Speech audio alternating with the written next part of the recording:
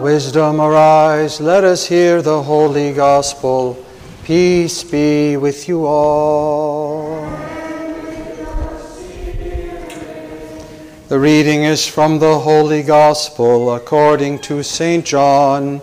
Let us be attentive. Glory to you, Lord.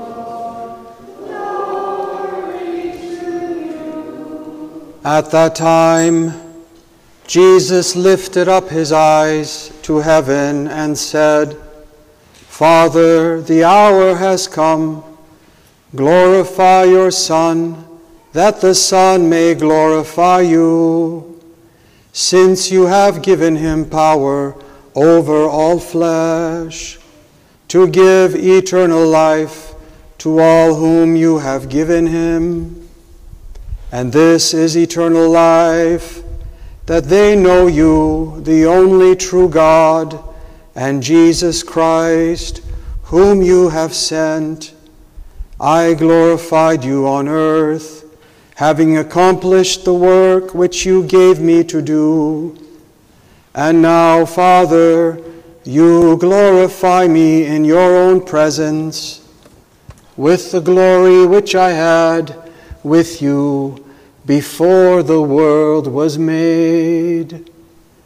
I have manifested your name to the men whom you gave me out of the world. Yours they were, and you gave them to me, and they have kept your word. Now they know that everything that you have given me is from you, for I have given them the words which you gave me, and they have received them, and know in truth that I came from you, and they have believed that you did send me. I am praying for them.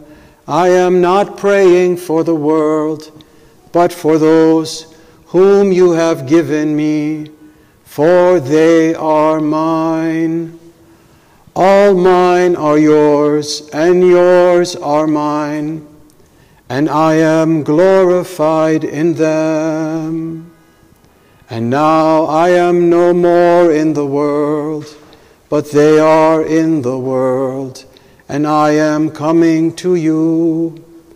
Holy Father, keep them in your name, which you have given me, that they may be one, even as we are one.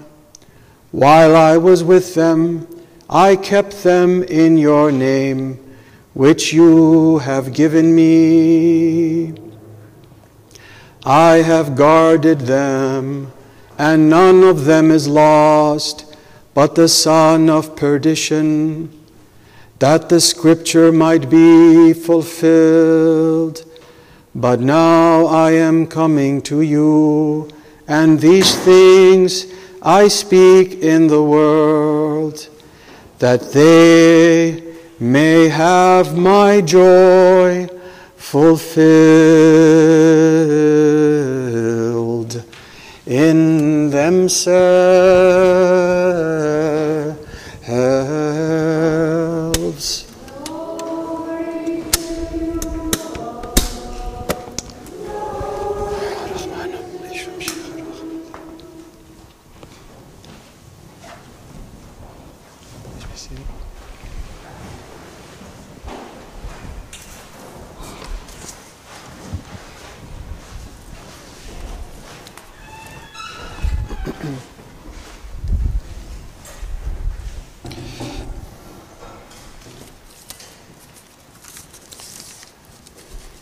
In the name of the Father, and of the Son, and of the Holy Spirit.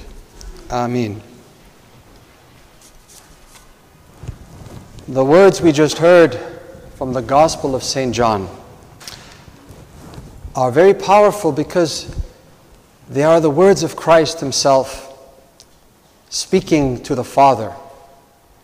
We have this glimpse into his relationship with the Father, and how blessed we are that we have a record of these words of him praying to his Father on behalf of his disciples, praying for his disciples. And it's a very deep and heartfelt prayer, full of many wonderful truths. But I'd like to focus on one of them. And that's when he says, speaking of his disciples, he says, "They are mine. They are mine," he says. What an amazing statement. They are mine. What does this mean? What does it mean to belong to God? For Christ to say, "They are mine." And again, he's speaking about his disciples. He's speaking about his disciples. And he does point out Judas as well. "Accept him," he says. Judas, although he was with the group, and he could have been God's, he could have been Christ's, he chose not to be. He removed himself. But all the other 11, he says, "They are mine. They have committed themselves to me. They will be obedient to me. They love me. They believe in me. They are mine." Even though he knows that in just a few days they will all run away from him and hide in fear. But he sees beyond that. He sees their weakness, but he sees beyond that. They are mine. He knows what's truly in their heart, even if they had a little bit of fear and doubt. But he's able to say this. They are mine. In St. Paul's letter to the Corinthians, he says, speaking of the body of the temple, he says, "You are not your own. You were purchased for a price." And the price was the blood of Christ by the cross, by which we were saved and redeemed. And all those who believe in him and are baptized now belong to him. This is why we say, we are his body. We are his body. Right? This is my body. It belongs to me. You have your body. It belongs to you. So when we say we are the body of Christ, it means we belong to Christ. We are his body. And no one can take us away from him unless we choose it, like Judas. This is why he says in St. John's letter a little later, "And I give unto them eternal life, and they shall never perish, neither shall any man pluck them out of my hand." So how does this happen? How do we belong to him? Is this just a poetic theological statement, or is this something very real? It's possible for us to belong to him because he desired to first belong to us by becoming a human being, by becoming one of us. We are able to be joined to him because he first joins himself to us by washing us from sin in the waters of baptism, which is our crucifixion, our death and resurrection with him.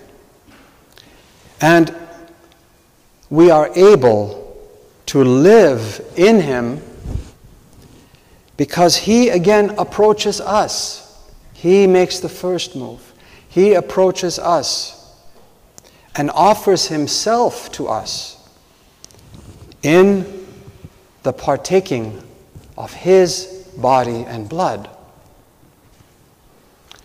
Thereby, only through the Eucharist, only through Holy Communion, can we truly call ourselves the body of Christ, a body that belongs to Him. It's very, very straightforward. Christ desires to make us His body by giving us His body.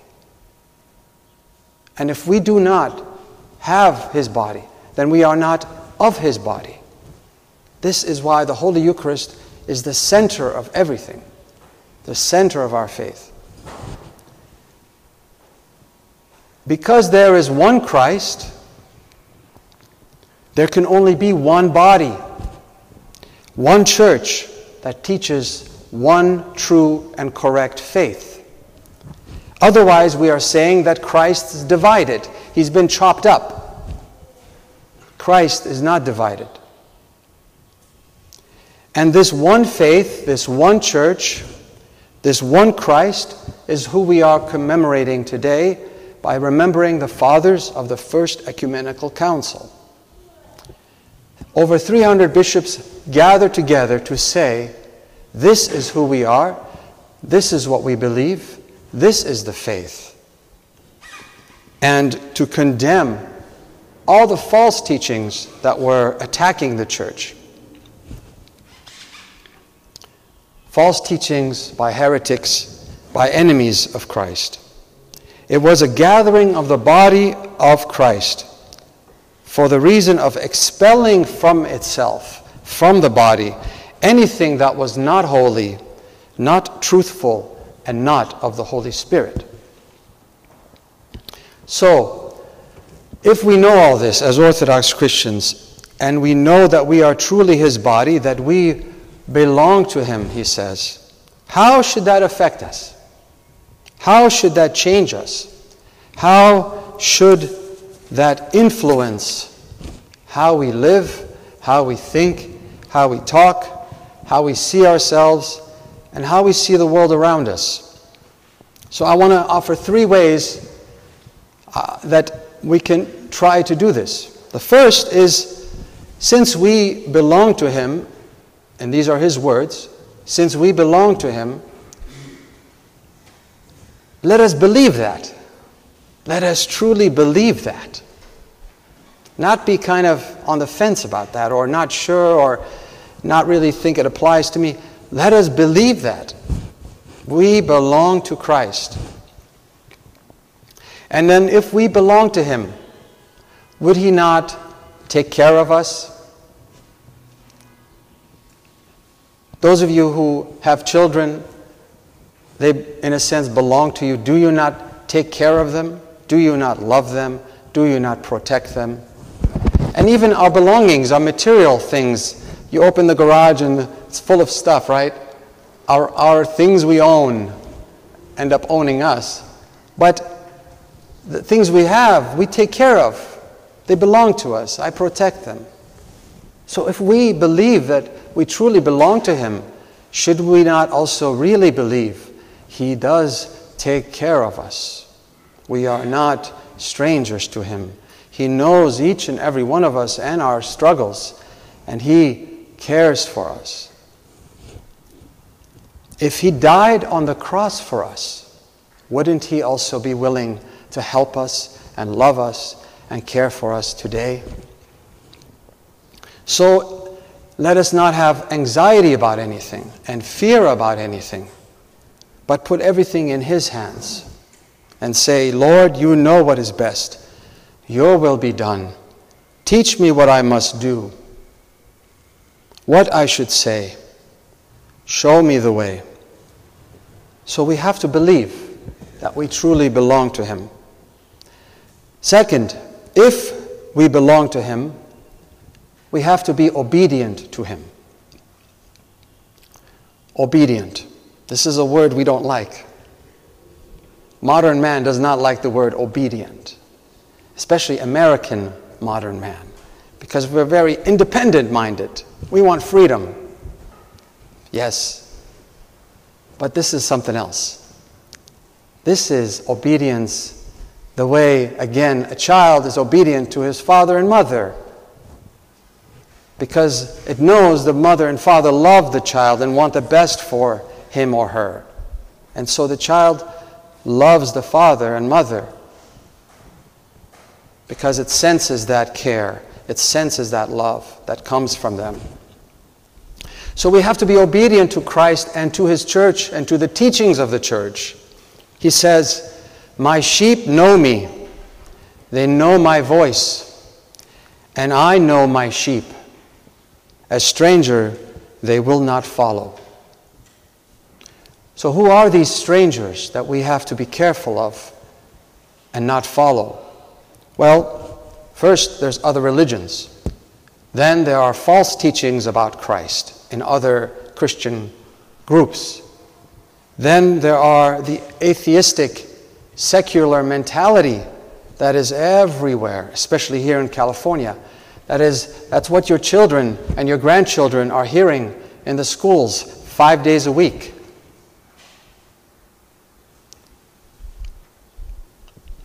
That is the voice of the stranger. The materialistic mentality, the one that says, this is the only life you have, enjoy it, go after carnal pleasures as much as you want, you don't have a soul, just live life and be done with it. That's the message. That's being constantly fed to us through movies, through the media, through entertainment. A stranger's voice they will not follow, he says. Then there's the politics that make us think that somehow this governor or this president or this king is going to save all our problems. He's the hero, he's the Messiah. Let's vote for him. Really? This is also the mentality we could fall into. We have to make sure everything is put in its appropriate place and always be loyal to Christ first, especially when we go into the voting booth. What are we voting for? What policies are we voting for? What beliefs? What ideologies are you voting for? Are you being loyal to Christ or not? This is what it means to obey Him, to follow Him. Since we belong to Him, number 3, do we give ourselves to Him? Do we give our time to Him in prayer, in our thoughts? Do we support His church in stewardship of our time and talents and treasure? And finally, since we belong to Him, does He belong to us? Do we have a personal relationship with Him? Can we say to Him, like the Apostle Thomas did, "You are my Lord, my God"? That is such an important step and understanding to make. To truly believe that we belong to Him and He belongs to us.